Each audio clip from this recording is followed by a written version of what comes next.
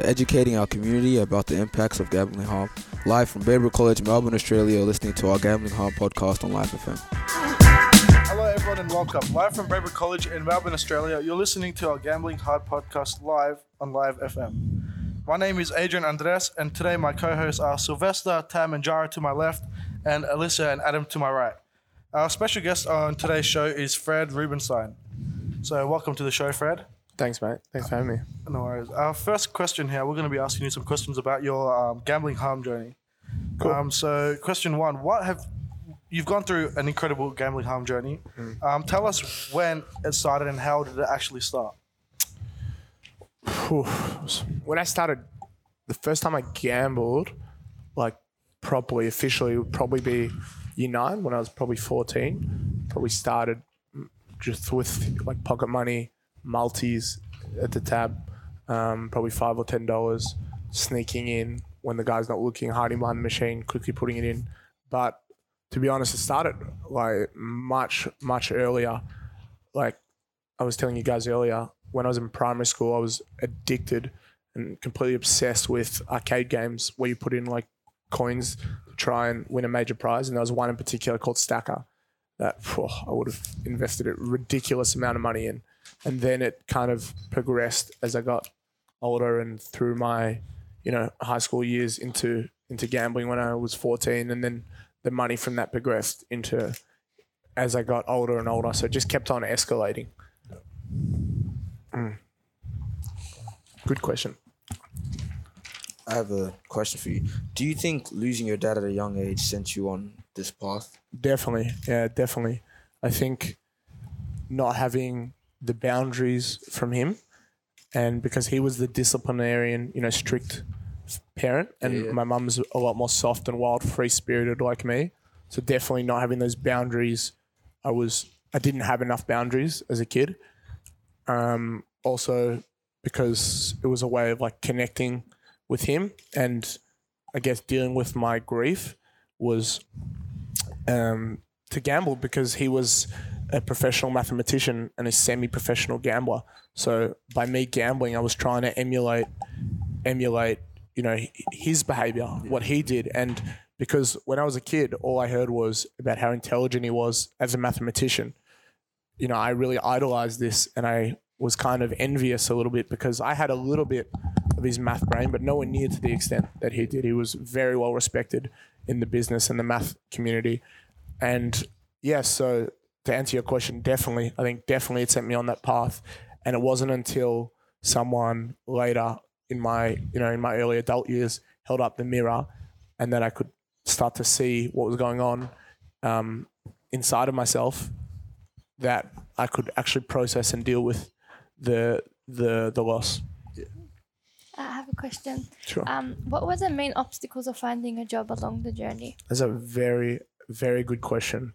I think the first one was, even early in my gambling days, I knew that if I stopped, I would have had to go get a job. And that was the initial obstacle, was of how easy it is to gamble, as opposed how hard it would have been or how scary it was to go and do hard work and put myself out there and, do a job where you're expected to perform certain things. And it was much easier, especially when I had access to a big inheritance, to just go and gamble instead and try to find success within that. And that was a really, really silly idea. It really didn't work out. But yeah, the biggest obstacle was anxiety, because I really was worried because I'd never done it. I was like, oh, can I do this? Do I really believe in myself that I could do this? I don't want to do that hard work. I'd much rather just make money gambling. But that was a really, really silly idea that didn't get me anywhere. And then the other obstacle was the anxiety and the confidence of never having had serious responsibility. Just the confidence to put myself out there and try and look and do something that I didn't want to do. It was easier to just keep gambling until I was disabled and I couldn't anymore. Then I had no choice but to, get a job.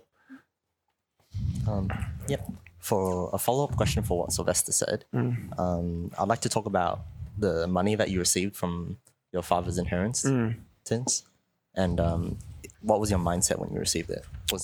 It was kind of a family inheritance in the sense that because I also lost my dad's mum, and so the day I turned 18, I went into the bank. The day I turned 18 to make sure they had access to the inheritance.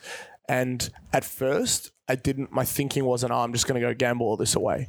My thinking was, I'm going to use small money to, live and bet a little bit. And as I started losing and as I lost structure in my life because I tried to study outside of school, like when I finished, but as I mentioned to you guys earlier, I always, all throughout school, I loved the social aspects, but I hated the classroom and I never connected with academia and study. So when I tried to start a degree after school, it didn't work out for me. I dropped out. And that's when that small money that I was talking about earlier, making the small bets to start with, really escalated because it's like just time. You're putting so much time into gambling and you have that amount of money. So the turnover, even though I wasn't thinking about it, the amount I was actually investing was much more than I realized. So it just kept on escalating. And the more you go, the longer you go, the more you have to bet to try and reach that level of stimulation and, that exhilaration. So it just kept on spiraling, went into a spiral where I became nocturnal. I would sleep during the day, and then at night I'd be at the casino. On the weekends I'd be betting on footy, and then in between, I'd go out for pub dinners with mates and be betting on horses and dogs, which I knew nothing about. But I just had such a big sense of bravado and wanting to be seen as the man, And reality underneath that, I was so lost. And so scared, and I really didn't want to face that. So gambling was a symptom of that problem, of not knowing myself, of not being well in my health, and not having a high level of self-awareness and acceptance over what had happened earlier in my life with the loss of my father. So it was a real symptom of a much larger problem. I got a question. What was your relationship with your friends when you started to get into a little bit of trouble when gambling? It's a good question because my friends, they're amazing in the sense they're so supportive, and I wish I'd gone to them earlier and told them what was going on. But because, like I was mentioning, I had that bravado and that ego, I was lying to them. So whilst I was a compulsive gambler, I was also a compulsive liar. I was like, I'm winning this, I'm winning that, because I wanted to be seen as the man. And because that was my thinking at that time, it really warped my thinking, gambling, into a really unhealthy, irrational train of thought. And especially after a win, you feel like a hero, and after a loss, you feel just horrendous. So I was really running away with that train of thinking, and that really impacted my relationships, because when I was low, maybe I would take it out a little bit, my frustrations on them. And when I was high, I'd be like showing off. And when you're showing off, you're actually just putting someone else down. You're putting yourself above other people. So there's no real need or place, especially for the things that I was doing. So initially they started to, suspect that something was going on as it got progressively worse. And then they started to lose trust and respect for me because, some of the things I was saying was not matching up things that they were hearing or seeing, because what I was saying was not true. A lot of the things I was saying. So the consequence of that was I was losing trust and respect from them. And that was really hard because they were a very supportive group of people, and they're not the sort of people that are going to confront you and go, what are you doing? But to lose that trust and respect for them, it was really hard. And the only way I could get that back was when I started coming out the other side, when I really was open with them about what I was going through and my recovery process and the damage that I'd done in my life. Then I rebuilt those relationships and that trust and respect. But I'm lucky that they were so patient and loving that they would see the friendship through that, because not everyone would. Not every friendship is as strong as that. So I'm very lucky to have the friends that I do. I got a question. How did you feel when you were taking money from your mum? What was happening in your head? What was you thinking of her reaction? That's a really good question. So throughout that year, I lost the inheritance of $225,000, my family inheritance. That was mine, and my siblings had their own. And then at that point, people wonder, like, why wouldn't you realize that's the moment to stop? And it was like, because I was mentioning earlier, I was completely consumed with this irrational logic and this compulsion and these impulses that were just completely overpowering me, and when you're consumed by it, you're just thinking about how to win it back, or how to turn it around, or, because I was so egotistical, I thought, this was my bad run, my run will come, I just got to do this and this, and I'll solve this. But it wasn't true. So living this logic and following these impulses, it led me to doing some really regrettable stuff. And one of them was, when I lost that money, I started stealing from my mum. And the feeling, that's a good question. The feeling was here, I felt guilty. But in my mind, I felt entitled. Like, I'm entitled to this money because, like I said, I didn't get enough boundaries as a kid. And so I didn't really, even though I felt guilty and nervous that I'd be caught, I didn't really think, oh, this is wrong. What I'm doing is wrong. It's her money. I didn't have that thinking. I had the thinking of, I need this money to go and bet so I can, turn things around. So it was very selfish. It was very selfish, self-centered, self-absorbed thinking. And yeah, that's something that, I don't have many regrets because I've learned so much, but that's one thing I'm really not proud of, is that I stole from my mum. And it wasn't until the third or fourth time that I did, because like I said, she's soft and open and free and wild spirited like me. And her parenting philosophy was very much live and let live, and they'll learn on their own. But the problem with that was I didn't get the balance of boundaries because I lost my dad, because he was the strict one. So the first couple times I stole from her, and I knew I could get away with it because she was soft and free spirited. She just, was like, don't do this, why are you doing this? And then probably the third or fourth time, it's probably around $15,000, $20,000. And she said, the third or fourth time, she said, enough. She said, if you do this again, I'll call the police and I'll press charges against you for theft. And when she did that, my self-preservation kicked in. That was my rock bottom. Because like I told you guys earlier, it's very easy when you're betting through screens, when you're betting through chips, to distance yourself from what you're doing, to distance yourself from the loss. It's much harder to distance yourself from that feeling of self-preservation, that pressure that she put on me, that I needed to feel, that if I don't change, something bad's going to happen. And I don't want to be incarcerated. So I felt that, it's very selfish that, I can do all this harm to everyone else, to my mom, to my friends, to my relationships. But it wasn't until I felt it on myself and I felt that motivating need to change that I was going to start turning a corner. And it wasn't the last day that I gambled, but it was the day that I decided to change my life, to do something about the problems that were going on in my life, because I knew that I couldn't keep going this way or something bad was going to happen. That was her putting the boundaries up. That was, no, you've pushed me too far. If you keep going, I'm calling the police. And I was like, oof. And that's why it's so important not to enable any form of addict, because you are enabling the addiction. Support the person, challenge the behavior. And I'm very grateful that she put that boundary up, and I'm even more grateful for the fact that despite everything that I'd done to myself and to our relation and to her finances, that she was still willing to pay for a psychiatrist. And I reluctantly agreed to go with her to the psychiatrist. And I'm very happy that I did, because that was the best thing that I've ever done in my life.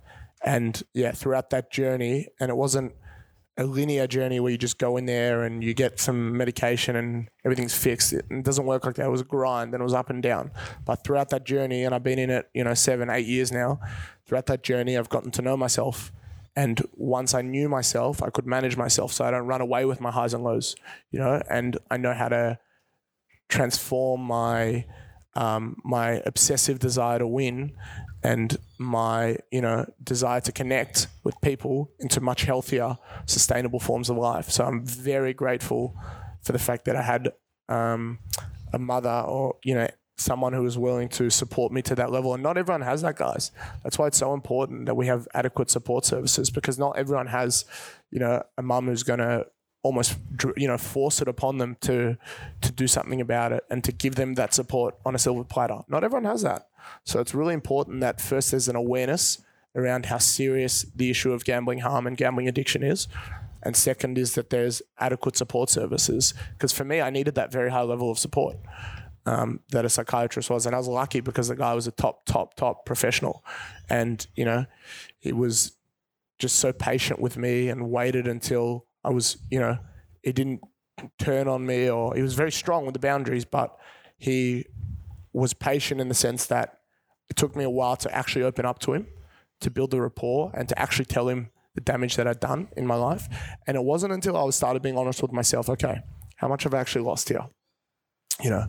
And then I told, my godmother, then I told my psychiatrist, then I told some family and friends. And by starting that conversation with myself, I started to be honest about my life and the harm that I was experiencing. And I was avoiding that and I was ashamed of that for so long. But facing that was the only way through. It was the only way through because it was true. And sometimes the truth hurts, but it's also extremely powerful. And I believe that telling the truth is never a mistake. There might be at the right time, but the truth is the truth. And the best thing I ever did was have those conversations with myself and my psychiatrist, because I couldn't be here today speaking to you with this sort of clarity and self-awareness without it, because I didn't know myself and I didn't know what was going on in my life. Just in case you're just tuning in, you're listening to our Gambling Harm podcast on Live FM, live from Braybrook College in Melbourne, Australia. My name is Adrian Andres, and my co-hosts Sylvester, Tam, Jara to my left, Adam and Alicia to my right. Here interviewing our special guest today, Fred Robinson, telling us about his gambling harm journey. Just to follow up, are you able to tell us a bit more about your dad's business? Because as you said, your dad was a very smart mathematician, very good gambler, but his business that he got and where you got your money from to actually gamble, how did that all come together? So he used his mathematical prowess he started he had his own printing company, him and a few partners, and he kind of developed his own formulas, and that was his form of, using his intellect into making something sustainable and profitable for the family. Then I think gambling was more of a side hustle for him. But the gambling, whilst he did okay, like he didn't, do the sort of damage that I did, because he was much more self-contained and rational. It took a really serious toll on his health, on his mental and physical health, because he had Crohn's disease and he also had bipolar disorder. And these things, to have a physical and a mental illness, is very complicated because, it can easily conflict. Like the bipolar is a mood disorder and it can convince you or take away your motivation to look after your physical health, because you might be feeling very low or very high. And that's a really complicated thing. So even though he did all right in that sense that he didn't lose didn't destroy the family business, or didn't lose all the money that he'd been received or that he'd earned from his business of the printing press, it took a toll on his physical and mental health. And now that I'm a young adult as opposed to a kid, I can kind of see that it wasn't all glamorous as I thought it was as a kid. I had that idea, oh, look how glamorous this is. He's a genius and he's a winner and this and that. But that's not the reality. Even though that he didn't do the same sort of damage that I did financially, it had other consequences. It really exacerbated the bipolar and it really pushed him up and down. So yeah, it was complicated. But yeah, I suppose I'm lucky in terms of the financial resources of my family. I am Polish Jewish and a bit of Russian in there as well. And my grandparents moved here after the World War II and they started their own businesses. So through that, my family's been reasonably well off so that I could have had access to that inheritance and then also to that high level of psychiatry. So like I said, I'm very lucky in that sense. And not everyone has that. Not everyone has those resources to support them. And that's why it's so important to have good resources, adequate resources available to anyone suffering that sort of harm. And also, gamblers, they don't often have a lot of money disposable. And if they do, they're spending it on gambling, not on, getting help. So it's a very tricky thing. I have a question. Sure. The article, you said that you started university and you said it wasn't for you. When did you realize that it wasn't for you? Oof. That's a very hard question, brother, because that's a question that I'm still asking within myself. So initially, I was trying and I had an idea that I could do this, this little pathway degree, and then I could do that. But I guess by exam time, and I was super depressed with all the gambling and I had put on so much weight. And by that point, I was like, I'm not even going to show up to my exams. I don't care. I'd lost any sort of care. And even now that I'm healthy and that I'm well, I'm still struggling with my studies, man. I'm still struggling. My friends watching with this will probably be laughing at the question because they know how much studies are grind for me. That's just my personality. It's kind of my ADD brain. I really don't like sitting down and, doing all the theory and I've never engaged with it. I've never been stimulated by it not the same way that I am with sport and with making relationships. I'm kind of wild and free-spirited like my mum. So sitting down, studying, grinding, I find it really hard. And now coming out of gambling, the way that I've turned my obsession of winning has been in, now I'm a soccer coach and I've actually, I'm really improving my level. I'm 2 licenses in, I'm 2 licenses off my pro license and 2 or 3 licenses off my pro goalkeeping license. And that is a way of me turning my ugly habit of gambling into something healthy and sustainable. And also the other one is working with kids, in particular special needs kids. I love that. I love making that connection because I am a special kid. I had traumas and I had challenges that I suffered in the classroom. So being an aide and a therapy assistant it's a really nice way to give back and of turning my experiences, my journey into something productive, something healthy. And it's a way of living that when I go to bed at night and when I wake up in the morning, I feel good. I don't feel sick in the guts like you do with gambling. You wake up and in the middle of the night and your brain is racing with stress and anxiety and you have this bad, guilty feeling, and the way you cover that up is by you go gamble to try and try and distract yourself. That's a really not a nice thing, when you go to bed and you're waking up and you just feel not right, like something's not right. Yeah, that was very difficult, the study, and it's a big grind, my man, and it still is. And it's something I'm wondering at the moment, how much do I want to do a bachelor? Do I want to do a diploma? And that's something that's really hard for me. And it's a big barrier, my history with studying. And it's something I have to face is that, I find that really difficult. Definitely. And that's a really good point, actually, because one of the biggest triggers for me for gambling was boredom. Not having structure, not having routine, not having stimulation in my life. I was bored. And I had access to this massive inheritance. So now imagine this in the context of AFL players, soccer players, rugby players, young people, lots of, disposable income, lots of time in the off season and, during the week when they're not training, lots of pressure. They're under extreme pressure. Imagine the risk they have to gambling harm.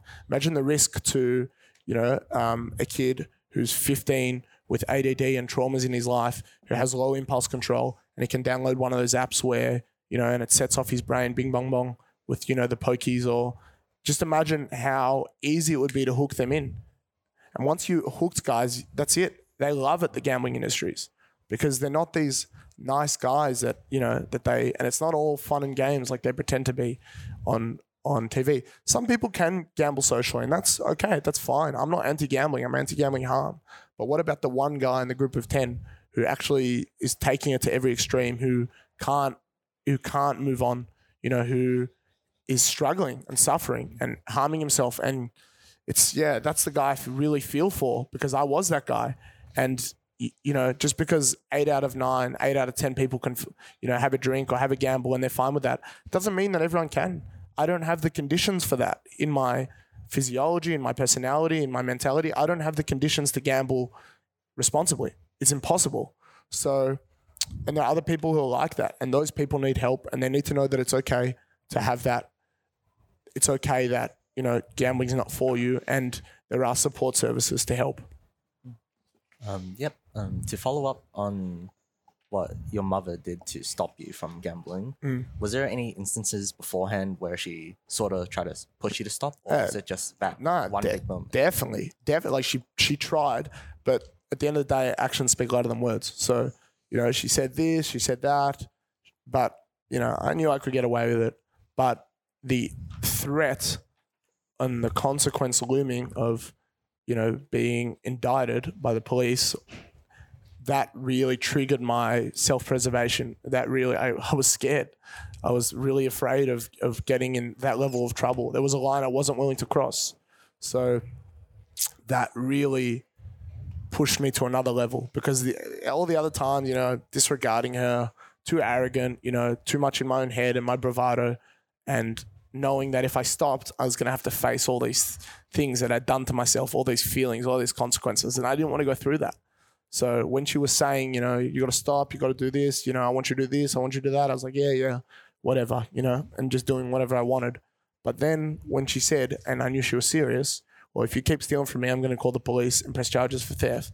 I was like, oof, that's nothing. That's heavy. That's not something that you can just talk your way out of. That's some serious stuff. So that really fired me up.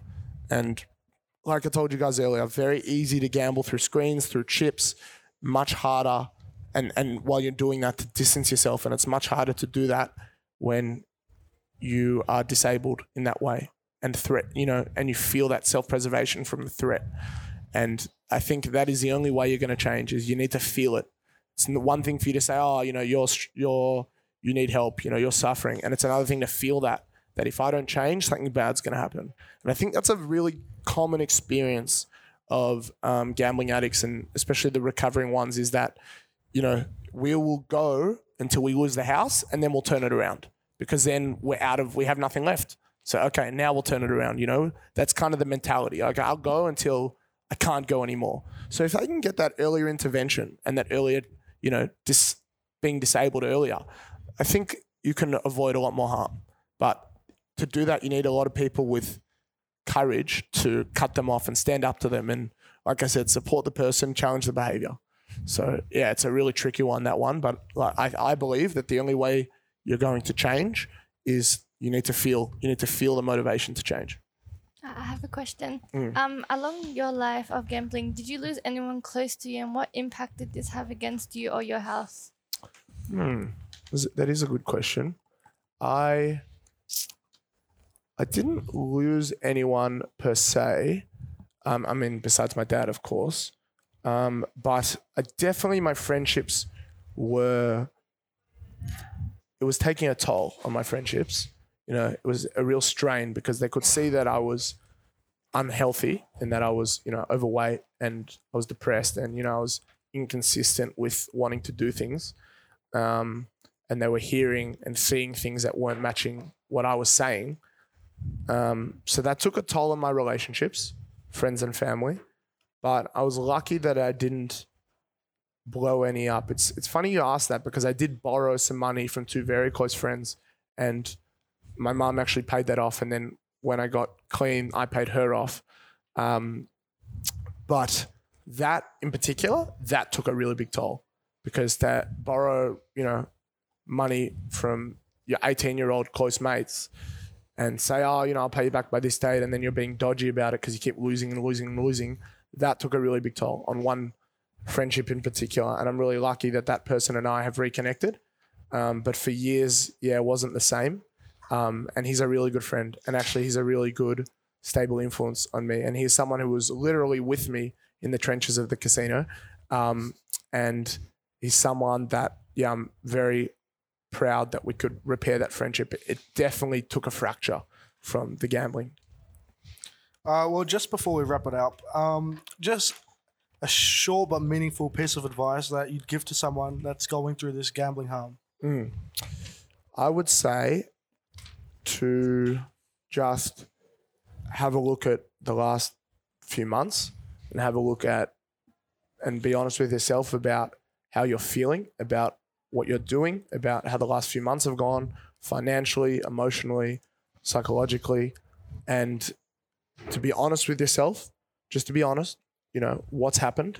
And then when you're ready, when you feel the courage to speak to someone you trust and tell them about what's going on, just because, like I said, telling the truth is never a mistake. It might be hard and it might be scary, and it is, especially in these situations, but it's life, it's a reality. So you can't run away from the truth. So my advice is just tell the truth. Right, sweet. Well, that's all we have time for today. Thank you, Fred, very much for being here and talking to us. It's been a great pleasure talking to you. Live from Braybrook College in Melbourne, Australia, you've been listening to our Gambling Hub podcast on Live FM. I'm Adrian Andres, and these are my co-hosts Sylvester, Tam, Jara, Alicia, and Adam. Thank you, and join us next time. Educating our community about the impacts of gambling harm, live from Braybrook College, Melbourne, Australia, you're listening to our Gambling Harm podcast on Live FM.